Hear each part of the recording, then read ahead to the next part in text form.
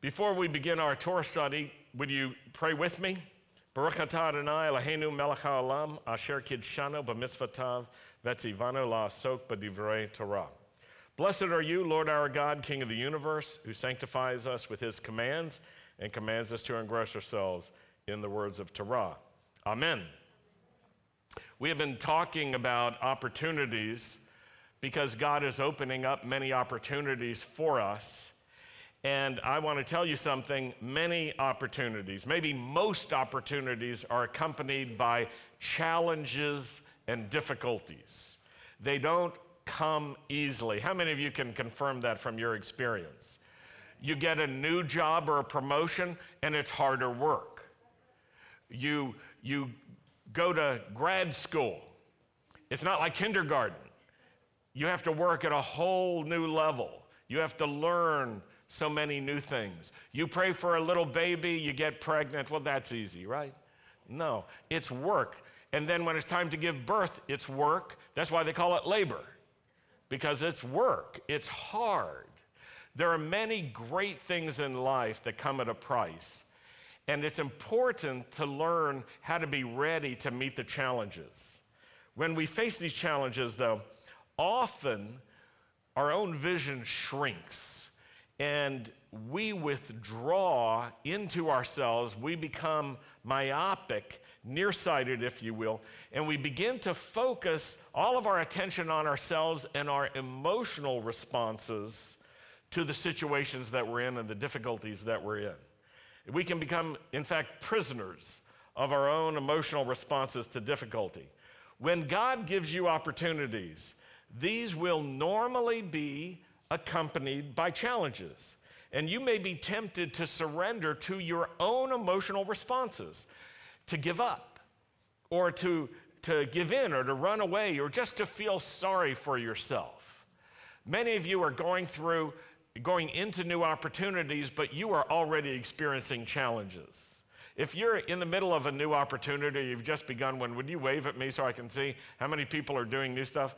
I can see. And can you confirm that it's not easy, that there are challenges? And some of the challenges touch us emotionally, right? They make us feel like it's harder than we thought.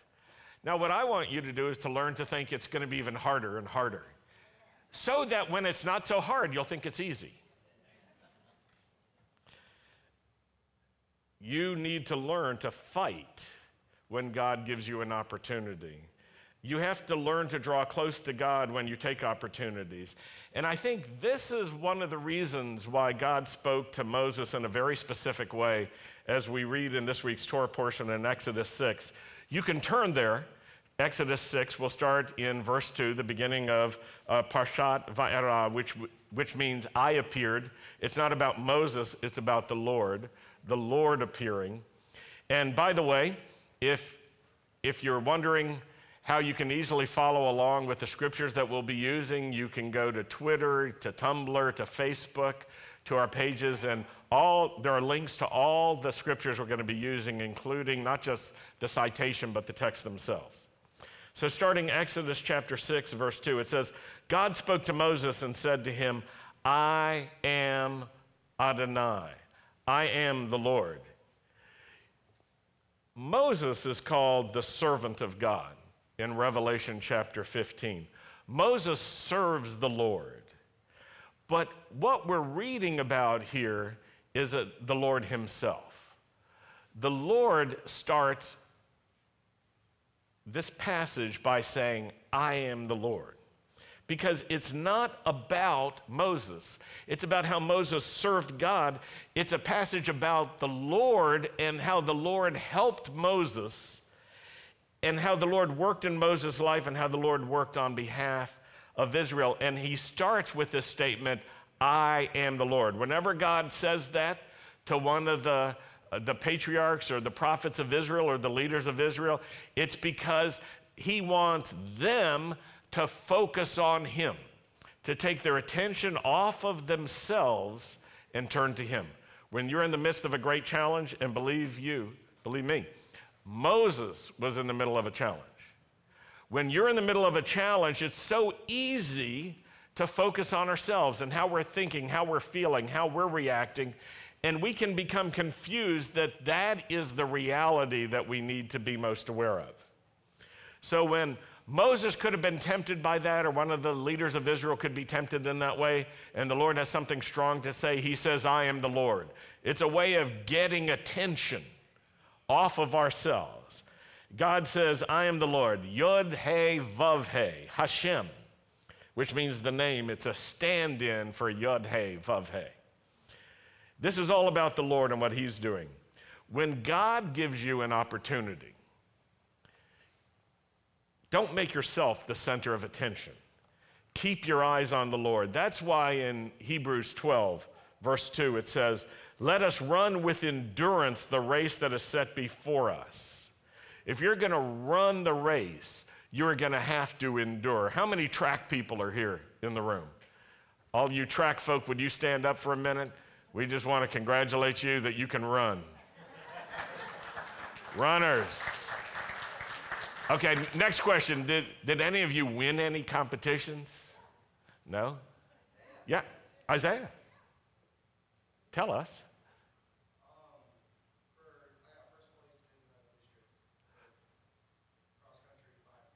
First place in the district for a cross-country 5K. 5K, wow.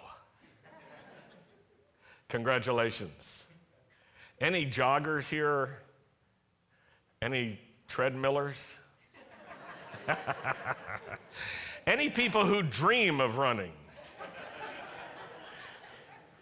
There's a race that has been set before us. Whether you're in track or not, whether you like to run physically or not, there's a spiritual race that you're called to, and we're told to run it with endurance. You know what that means? Run it to the end. Run it until you finish. Run it till you cross the finish line.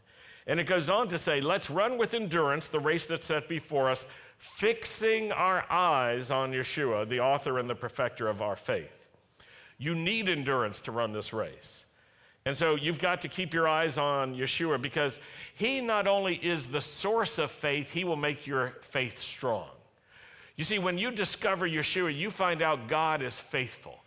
And the fact that you discover his trustworthiness, this is the very foundation of faith.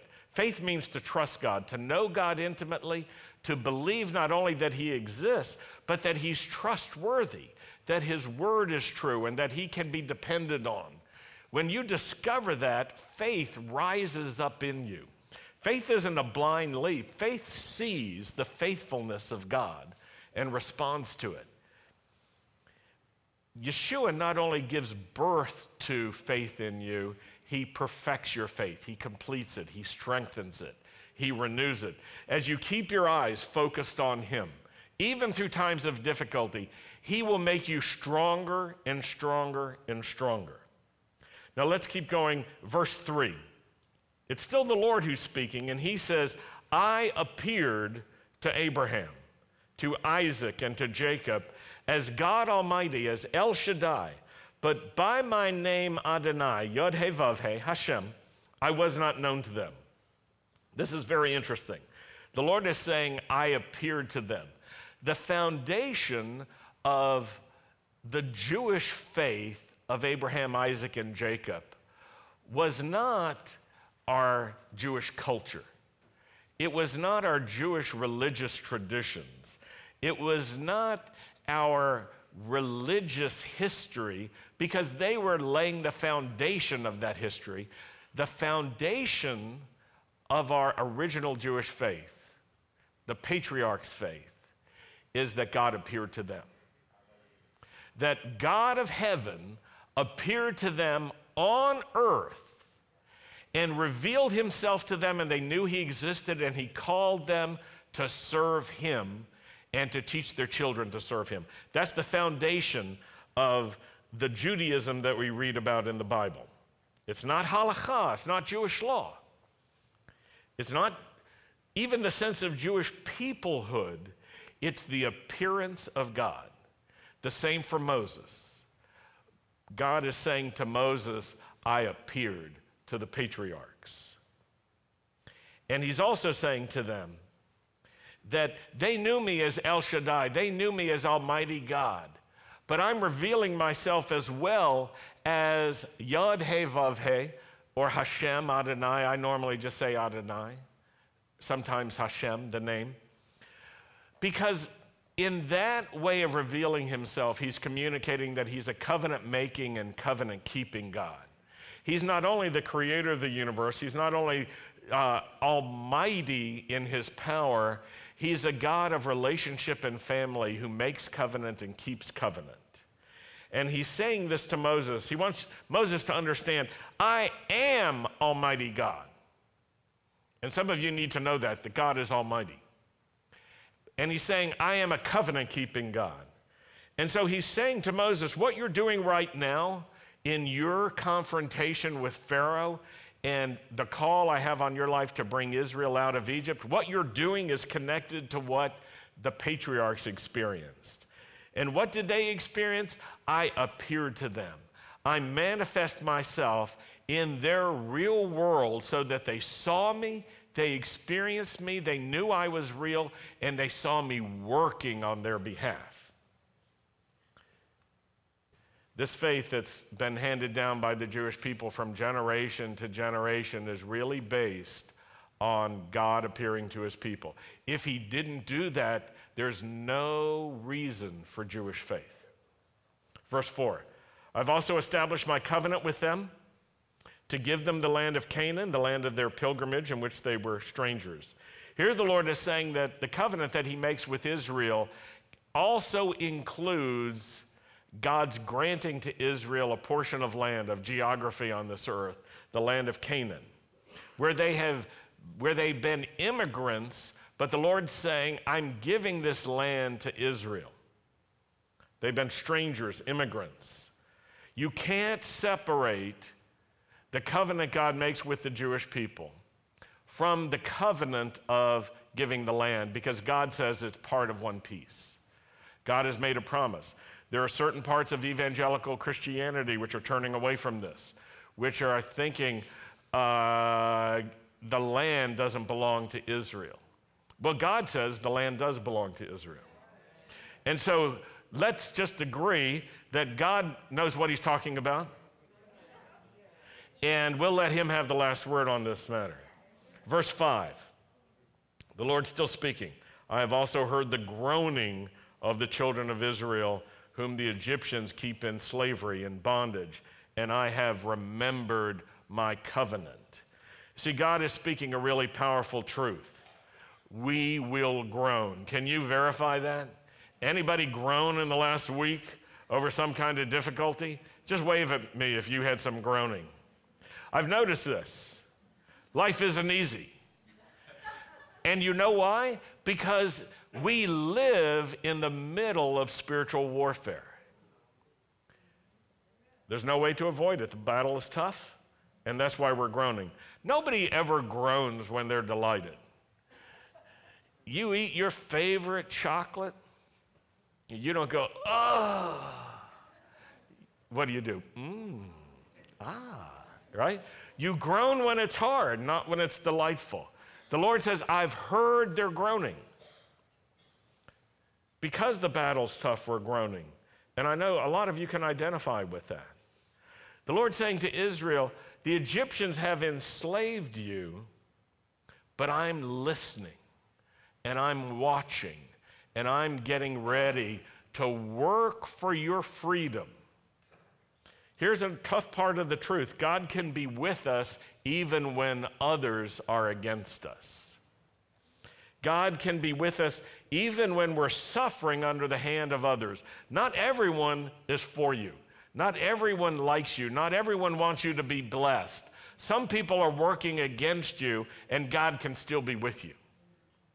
God can be with us even when others want to take away our rights or do take away our rights. When they treat us as property or as slaves. God was saying to Moses, I am with the children of Israel even though they're enslaved now in Egypt. I'm listening to their groaning. I'm remembering my covenant, and I will be faithful to do what I have promised to do. Verse 6, therefore, For all those reasons, say to the children of Israel, Moses, say this, I am the Lord. I will bring you out from under the burdens of the Egyptians. I will rescue you from their bondage. I will redeem you with an outstretched arm and with great judgments. I will take you as my people, and I will be your God. God is saying to Moses, you present yourself to the children of Israel and talk to them in my name. And you speak to them what I spoke to you, and you say, I am the Lord. Why does God say that? So people take their focus off of themselves. They turn their attention to him. Now think about what Moses doesn't say. He doesn't get before all of the children of Israel and talk like an American politician. He doesn't say, trust me. He doesn't say, we can change this thing. He says, turn to God. God can change everything. God can get us out of this. That's his word. Trust Moses? No. Trust God? Absolutely. The Lord is saying, I will bring you out. Moses doesn't say, I will bring you out. Do you think Moses had the power to get the children of Israel out of Egypt? He absolutely had insufficient power. God wants Moses to focus on the Lord and not on himself. And he wants Moses to understand that God is his God. And God is giving him commands. Then the next statement that the Lord makes is very interesting. Then, or as a result of this, you will know that I am the Lord your God who brings you out from under the burdens of the Egyptians. You will know that I am the Lord who brings you out. One of the reasons that God allows difficulty in our lives is so that we can experience his victory. Otherwise, we would just know about it, but we wouldn't experience it. The Lord says, I can bring you out, and when I do bring you out, you're going to know I am the Lord who brought you out. In fact, in honor of this principle, there is a tradition among the Jewish people when we celebrate Passover that we are to identify with those who were in slavery as if it were us who were in slavery. That we would say, I was a slave in Egypt, and I was delivered by the outstretched arm of the Lord, and you cannot finish the Pesach Seder until you've come to that sense of identification. If it's only they were, then you haven't learned the major lesson of Passover, which is declared here. You will know that I am the Lord your God who brings you out from under the burdens of the Egyptians. This learning, this experience of God's deliverance, of his redemption is so important. There are a lot of believers. You might be sitting next to one. Or actually, the person sitting next to you might be sitting next to one. Who believes in their head that God is almighty and believes in their head that he's able to redeem, but experientially and in their heart of hearts and in their spirit, they don't really believe it. They actually believe that they're on their own and they're in trouble and no one can help them. God will allow you to continue in certain difficulties until you get to the point where you cry out to him and he answers you, and you know that he answered you, and you know that he delivered you. He will bring you out of those difficulties so that you can tell other people that you've been through such difficulties and God has protected you. Some people want to escape difficulties. Aren't you in favor of that? Let's just avoid the difficulties. Yeah. Tough luck. We're all dreaming when we think like that. Yeshua, when he was talking about some of the tribulations that would come upon the Jewish people, was describing some of the horrors of that generation that was there when Jerusalem was destroyed. And he said to his disciples that this will be an opportunity for you to be witnesses of my great power, to tell other people about my goodness. You've got to be willing to go through it in order to get to the other side. if you want to be a witness to other people who are in the middle of it. God's saying, you will know this way that I am the Lord who brings you out. When you go through difficulty, God uses the difficulty to build your relationship with him. And the experience will make you know something about God that maybe only rested in your head before as a thought, but really didn't guide and direct you. Some people just don't know that God can still do this. And so they get stuck and they become despairing and despondent. Let's look at verse 8. I will bring you into the land which I swore to give to Abraham, Isaac, and Jacob, and I will give it to you as a heritage. I am the Lord. I'll bring you into the land. You see, God is not promising success to Moses the man. He's promising that the Lord will do what the Lord says he will do. I will do it. He doesn't say, Moses, I'm giving you this great opportunity, and it's going to redefine your whole life. And you're going to be a successful man. People are going to love you. They're going to remember you for forever. So one day they'll say, Moses brought us into the land. You see, the Lord says, I'll bring you into the land. Now, the Lord already knows something. Moses isn't going into the land. His job is to bring Israel to the edge. That's it. But he doesn't fully know that. He's committed to God's vision for Israel, not just his part along the way. I will give you this land. I will bring you into the land. I swore to give it to Abraham, Isaac, and Jacob. That's all from the Lord. And then he ends with the statement, I am the Lord. And that repetition is a point of emphasis. You see, this is the way it is with many opportunities that God gives you. You can't accomplish them on your own. There is a need to press into God in order to accomplish them. You will need help from God. Verse 9. So Moses spoke in this way to the children of Israel, but they did not listen to Moses because of anguish of spirit and cruel bondage.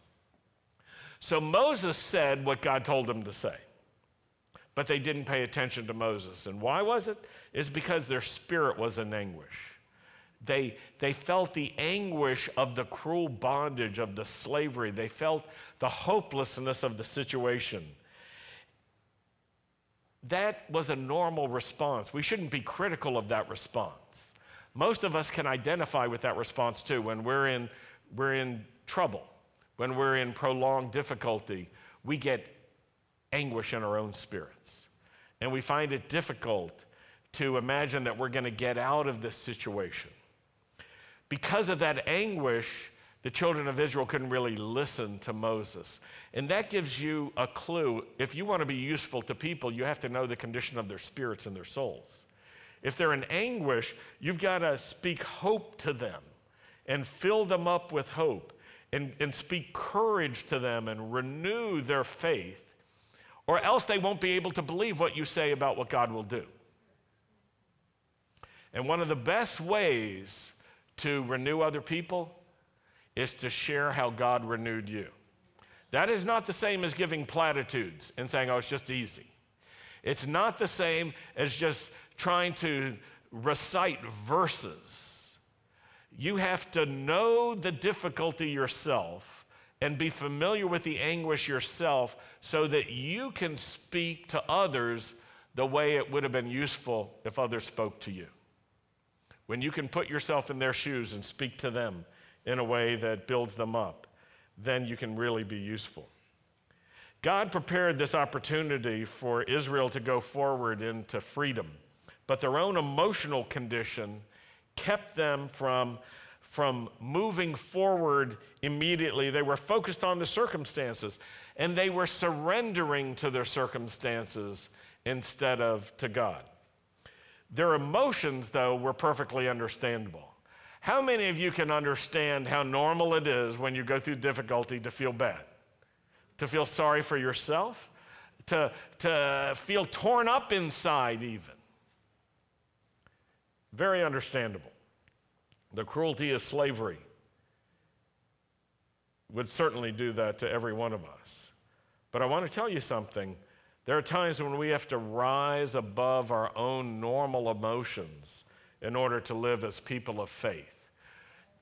Why do you think David said, "Bless the Lord, O my soul"? Because his soul didn't feel like doing it.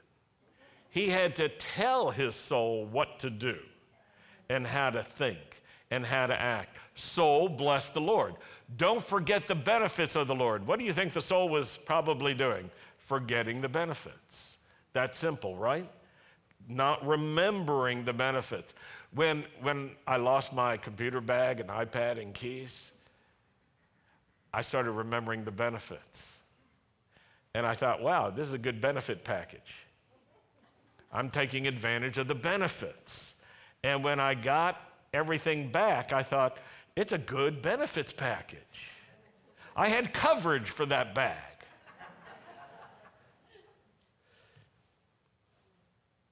We have to learn to rise above our normal reactions in order to live as people of faith. Verse 10, the Lord spoke to Moses saying, "Go in, tell Pharaoh, king of Egypt, to let the children of Israel go out of his land." Verse 12, Moses spoke before the Lord, and he said, "The children of Israel have not listened to me. How then will Pharaoh listen to me because I'm of uncircumcised lips?" I hope you can identify with this situation. Moses wants God to do a reality check. He's saying, "Lord, I'm not sure you understand what's really going on here. Let me explain the situation." I'm talking, no one's listening. I tell the children of Israel these things, and they're ignoring me. Do you understand Pharaoh is going to ignore me too? Do you have a better plan than this? This is what Moses is saying to God, and I think some of you can identify with this because you pray like this too. And you've had the experience of God calling you to do something and it didn't go so well. And then you come back to God and you say, "Lord, this is not working right. I need to know what plan B is here." The Lord didn't have a plan B. Look at verse 13. The Lord spoke to Moses and Aaron. He told the two of them. I think so they couldn't deny it. Yeah, I heard it. Yeah, that's what I heard. Okay. He gave them a command for the children of Israel and for Pharaoh, king of Egypt, to bring the children of Israel out of the land of Egypt. So look at God's response. Moses says, "This is not working." The Lord says, "You go tell them. You tell Pharaoh, let my people go. Shalach et ami, send my people out. You tell children of Israel, time to go." So many of us don't want God to talk to us like that. We want God to be sweet and to be sympathetic to the difficulty that he's put us in. We want the Lord to say, "Well, Moses, I'm really sorry. I thought this was going to go really differently. I thought when you spoke, everything was going to be just fine." Or we want the Lord to say, "Moses, you're such a good guy. You're so sweet. Why aren't they listening to you?" Or, "I love you so much. I don't want you to suffer like this. Let's just call it quits and go home." That's how we want God to talk to us. And yet, God, who is capable of talking sweetly and of encouraging, knows that there are times when we don't need sweet talk, we need tough talk. We need to stay on focus, we need to understand the situation we're in, and we need to run the race with endurance and not give up. I was at the gym the other day, a guy who's wants to be a professional bodybuilder. Not my friend. I mean, he wouldn't want to hang around with me. He was exercising, and he had prepared for a competition, and then he withdrew the day before the competition, and I asked him why. And he said, I saw who I was competing with, and at best, I would place fourth. And there are only 3 awards. And so he said I would lose. And if I lose, I have no hope of becoming a professional. I said, what are you going to do? He said, I'm going to spend 1 more year building up my strength. I thought, that's serious. He did not want to lose. Do you get that? But he didn't give up. He just understood it was going to take more preparation. Well, I saw him a few weeks later. He was at the gym, and he had a job to go to, and he said to the trainer, I'm out of time, I got to go. This is what the trainer said. I don't care. You should have come earlier. You will finish. And guess what? He stayed. And I thought, that voice and the voice of the Lord, very similar in the tone. There are times when we want to give up, right? But the people who are encouraging us and coaching us and equipping us do not want us to be quitters, to give up. And they understand that if they give in to that, we will quit. And once we become quitters, we'll do it again and again and again and again. The Lord's not talking sweet to Moses. He's saying, you do what I say and trust the outcome to me. You see, God knows that Pharaoh's heart is hard and it'll get even harder. But Moses can't give up just because of that. This is spiritual warfare. This is not politics. This is not sociology. This is not liberation theology. This is spiritual warfare. The God of Israel, the God of the whole world, of the universe, is entering into battle with the gods over Egypt, who have enslaved Israel through their representative Pharaoh, who also considers himself God in the flesh. And the Lord knows this is spiritual warfare, that this battle will only be won with effective spiritual warfare by Moses and the children of Israel trusting in the Lord to do warfare on their behalf. It's spiritual warfare. You see, God gives us opportunities, but every opportunity takes place in the context of spiritual warfare. Great opportunities to serve Him, to serve His purposes. I'm not talking about opportunities for you to make a name for yourself. I'm talking about opportunities for you to serve God so that God makes a name for Himself. Very different kinds of opportunities. You'll face opposition as you try to move forward. And that's why you need to keep your eyes on the Lord, number 1. You need to remember it's spiritual warfare, number 2. And you need to know, don't try to escape or to run away or to give up or give in, number 3. We are in the middle of a spiritual battle, of spiritual warfare, and you can't escape from it. Now, if you're sitting next to someone, smile at them and say, you're in spiritual warfare. You're in spiritual warfare. If you're not sitting next to someone, just turn around and lean over and say to somebody, or look in the row in front of you and say, you're in spiritual warfare. You're in spiritual warfare. You may not always recognize it, but it's always there all the time. You can't flee to the mountains and get away. The earth is too small. You can't hide in a cave and get away. Don't take my word for it. Ask Moses or ask Elijah. Think about this. God found Moses when Moses was up in the mountains. God sent him into the battle into Egypt. So if you think you can run away to the mountains, you're wrong. God goes to the mountains to get people to go into the cities. Moses could have said, well, wait a minute, Lord. I'm supposed to be safe. Last time I was in Egypt, it was nothing but trouble, those godless pagans down there. The Lord didn't want to hear any of that. The Lord said, I got a plan for you, Moses, because I've got a plan for Israel. It's going to cost you, Moses. Leave the mountain. God found Elijah when Elijah was hiding in the cave. What did God do? God didn't say, oh man, you found a good place, I'm coming in.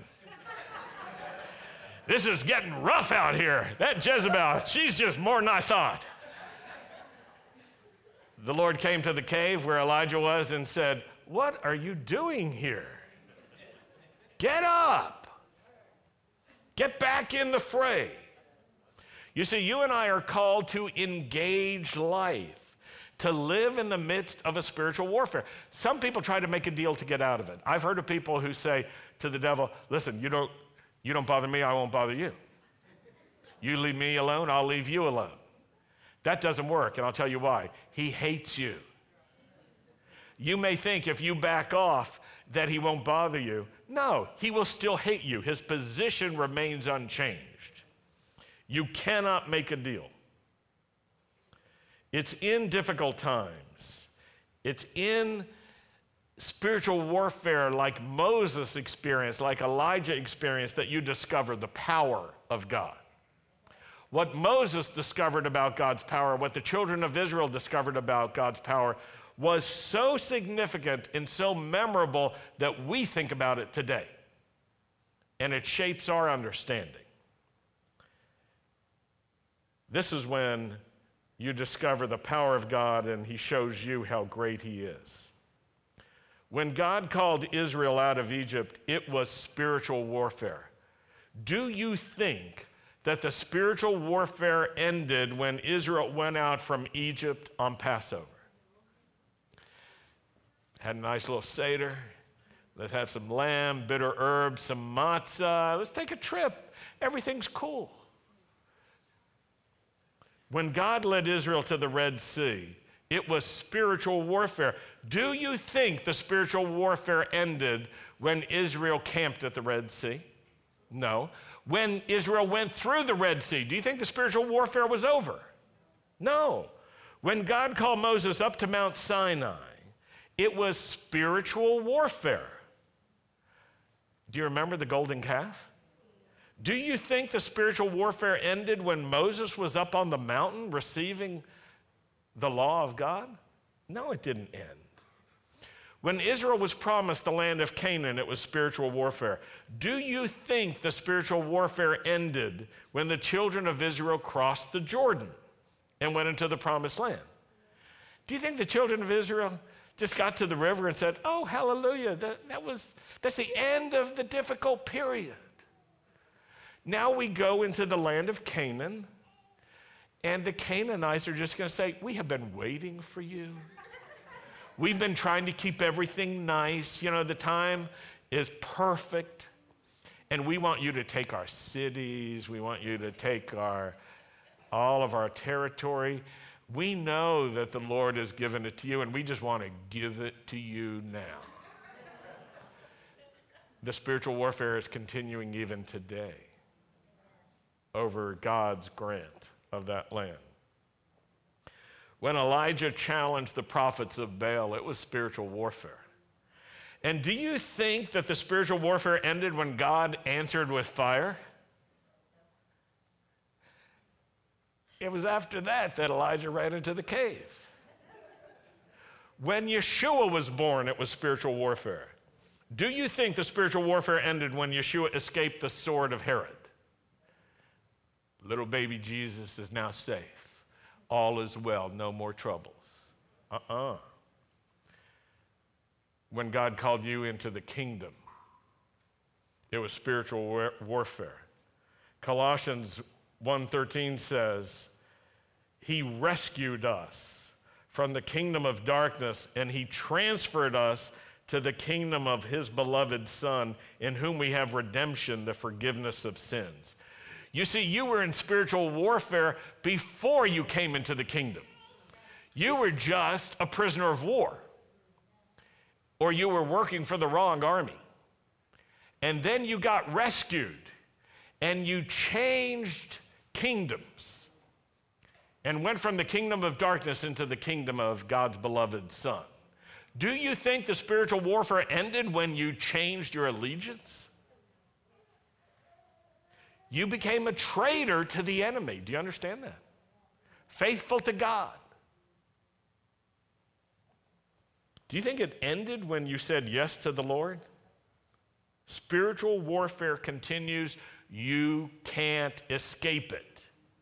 And you have to learn to fight spiritually and to win. That's what this week's Parsha is all about. God is calling Moses to be an example for us of someone who trusts God for what God wants to do and for whom losing is not an option. It's not about him being afraid to fail personally. It's about him being committed to what God says he will do and how he will do it and staking his entire life on that. God wants you to be victorious in spiritual warfare. If you have to fight for a day, good. If you can't pray for a minute, do you really think you can pray for an hour? You've got to build your endurance. If you can't fight and have victory over little things, do you think you can fight and have victory over big things? You can't. You have to train yourself. You have to become strong. You have to become stronger. You have to become as strong as you can by practicing and building your strength with endurance. You need stamina. You need repetition. For some of you, the difficulties that you're going through are only training. That's it. They are only designed to make you strong enough to be able to do what God has in mind. And if you don't embrace them, you'll never get strong enough to do what God has for you. You'll always accomplish things, but they'll be less than what he has in mind for you. Turn to Ephesians chapter 6, because this speaks about the same context. You see, God wants you to be victorious. He does not want you to lose these significant battles in your life. If God's called you to win someone for him, he doesn't want you to quit praying for them. He doesn't want you to give up on them. He doesn't want you to resign just because it's difficult. Ephesians 6, verse 10. Be strong in the Lord and in the strength of his might. This isn't about being strong in yourself, it's being strong in him. Put on the whole armor of God so that you may be able to stand against the schemes of the devil, the adversary, the accuser. For we don't wrestle against flesh and blood, but against the rulers, against the authorities, against the cosmic powers over this present darkness, against the spiritual forces of evil in the heavenly places. Therefore, take up the whole armor of God, so that you may be able to withstand in the evil day, and having done all, to stand firm. Stand therefore, having fastened on the belt of truth, having put on the breastplate of righteousness, and as shoes for your feet, having put on the readiness given by the gospel of peace. In all circumstances, take up the shield of faith, with which you can extinguish all the flaming darts of the evil one, and take the helmet of salvation and the sword of the Spirit, which is the word of God, praying at all times in the Spirit, with all prayer and supplication. To that end, keep alert with all endurance, with all perseverance, and making supplication for all the saints. Be strong in the Lord, the strength of his might. You need God's strength. The joy of the Lord is my strength. God's joy is our strength.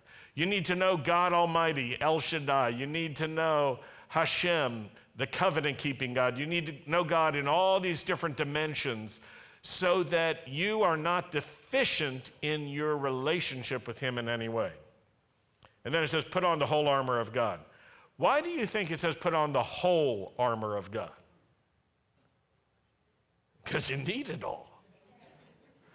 There is an enemy, and he will attack you looking for any part of your life that's not protected by the armor of God. And when he finds that weakness, he will exploit it in order to destroy you. The battle is not against flesh and blood. I know some of you don't think this, because there are some of you who think that the battle is against the political party you don't belong to. That's not the real spiritual battle. There's a bigger battle. There's a cosmic battle with spiritual forces. Take up the whole armor of God. That's repeated for emphasis. and having done all, to stand firm. I like that. Having done all, stand firm. The option is not to do your itsy bitsy best, get by with minimum effort. It's to stand firm, to do everything and stand firm. That's what God's calling you to. Why? Because you're in spiritual warfare. Do you understand when you said yes to the Lord, you entered into the fray, you signed up to serve the Lord in his battle? Can you imagine a Marine and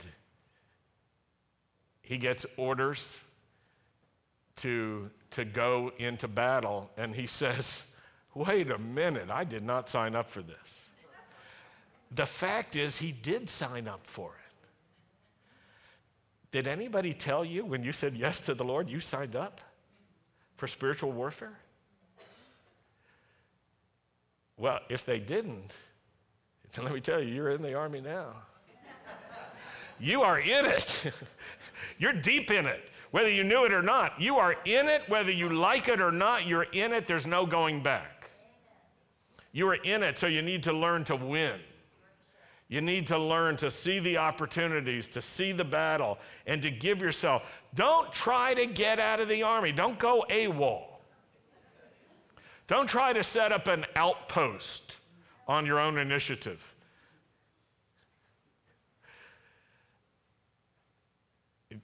If you really want to be escapist, there are places in the north of Canada near the North Pole where no one will bother you except for polar bears. And if you can deal with them, you'll be okay. You and I are not called to escapism. We're called to engage. We're called to live life, to be in the midst of others who are living life, and to do battle in the spiritual sense for the sake of other people, praying for other people. And you need the armor of God. You need truth. You can't stand if you don't have truth. Righteousness is part of your protection. If you compromise your righteousness, there'll be a vulnerability that will bring you down or get you wounded. The gospel of peace, the good news of shalom, is part of your armor. Now, for some reason in America, this is not popular. The bad news is more popular and it sells better than the good news. But Yeshua brings us the good news in the midst of bad news. I'm not denying that there's bad news. I'm denying that we are called to communicate mainly the bad news. We're called to communicate the good news. Now look at your feet for just a minute. What's on your feet? Shoes. How many of you, though, are wearing the gospel of shalom shoes? You've got good news on your feet that bring you peace. You see, if you don't have those kinds of shoes on, you're not going to be able to walk around and give other people peace. You will be able to increase their anxiety. You will be able to tell them it's tough and it'll be worse and let's get out of here. You will be able to advocate for all sorts of escapist theologies and philosophies and eschatologies.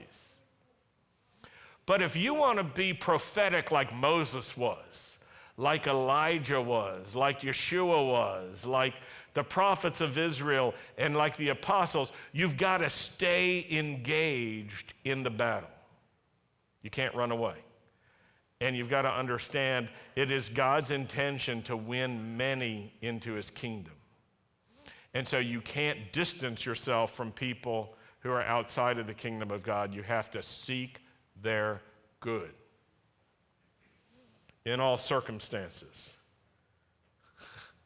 In all circumstances, take up the shield of faith.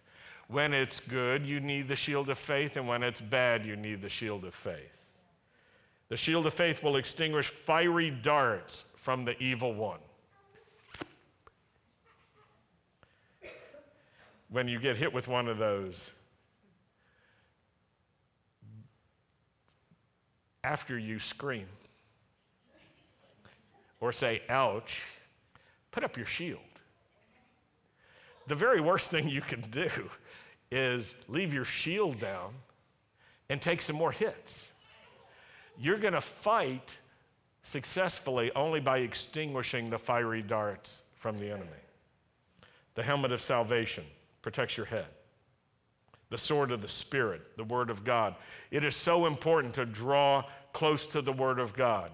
And I give a caution about that. There are different schools of thought about what the Word says and what the Word emphasizes. I believe that you need to get clear pictures in your own mind of key people in the Scriptures and key passages in the Scriptures that will be the model for your own life. The reason I'm making this emphasis today is Moses is an example for me, of a good example. He's a model for me of what I want to learn from. He stayed in his assignment. He trusted God. He finished it. He stayed connected. He didn't try to get out of it. He talked to God and God talked to him. And in the end, he was victorious because God was victorious through him and on his behalf. That's a good example. I think it's important to know who are the models that you want to follow. And when you're trying to teach people or persuade people or influence people, you need to know who you're trying to be like and what you're trying to create in other people, or you will misshape them and they will become the kind of people who Moses couldn't work with.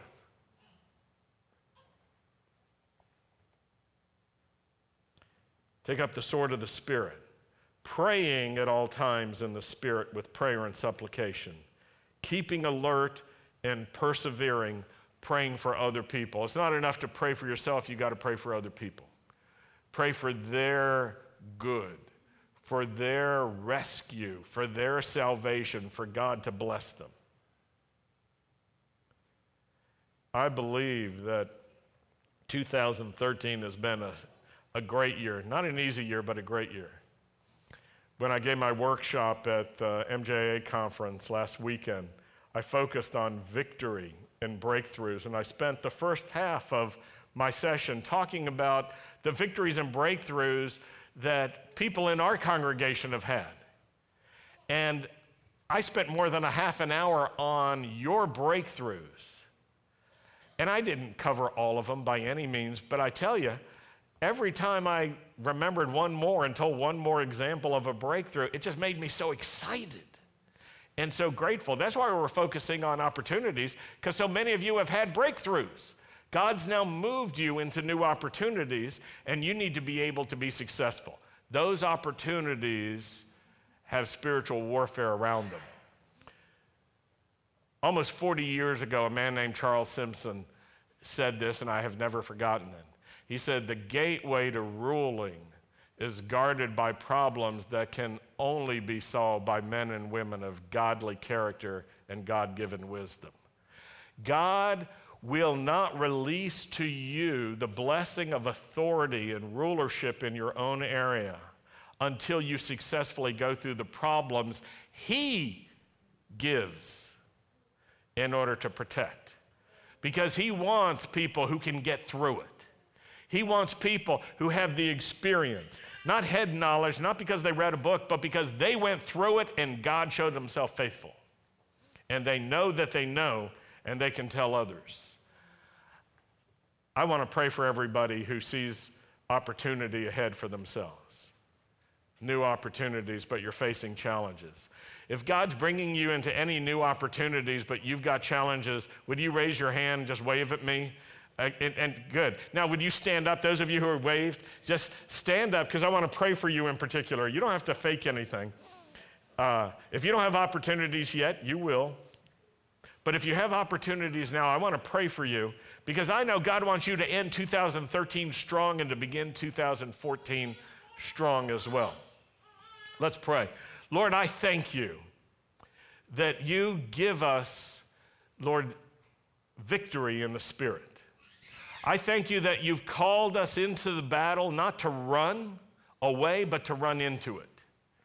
and that you want us to join with you as you're doing a great work on the face of the earth. Lord, I thank you for the opportunities that you're giving us. I thank you for the problems and the challenges that you have given us that reveal your power and your goodness and allow us to bear witness of your faithfulness to us. Lord, help us finish this year with strength. Help us remember the breakthroughs. Help us remember the ways that you've sustained us, that we can tell others about your goodness and they can see your mercy in the land of the living. Lord, I pray for those who have been turning too much attention to themselves, to their feelings and their own thoughts, and that they would hear the words that you spoke to Moses, I am the Lord. That we would all turn our attention to you, that we would fix our eyes on Yeshua, and that we would run this race with endurance so that we would finish the race, we would cross the finish line and have the victory that you prepared for us. Help us grow strong in spiritual warfare. Help us put on all the armor of God, that none would fall, that none would be lost, that none would perish. We pray in the name of Yeshua. Amen. Let's close with Aaron's blessing. If you're not standing up, I'd ask you to stand, and don't stand alone. If you're standing by yourself, move. So you can stand with someone else. Yivarechecha Adonai v'yishmerecha. Ye'er Adonai panav elecha v'yichunecha. Yisa Adonai panav elecha v'yasem lecha shalom. The Lord bless you. The Lord keep watch over you and protect you. The Lord cause the light of his face to shine upon you. The Lord be gracious to you. The Lord lift up his face to you and give you his shalom in the name of the Prince of Peace, Yeshua our Messiah. Amen. Shabbat shalom. Happy New Year.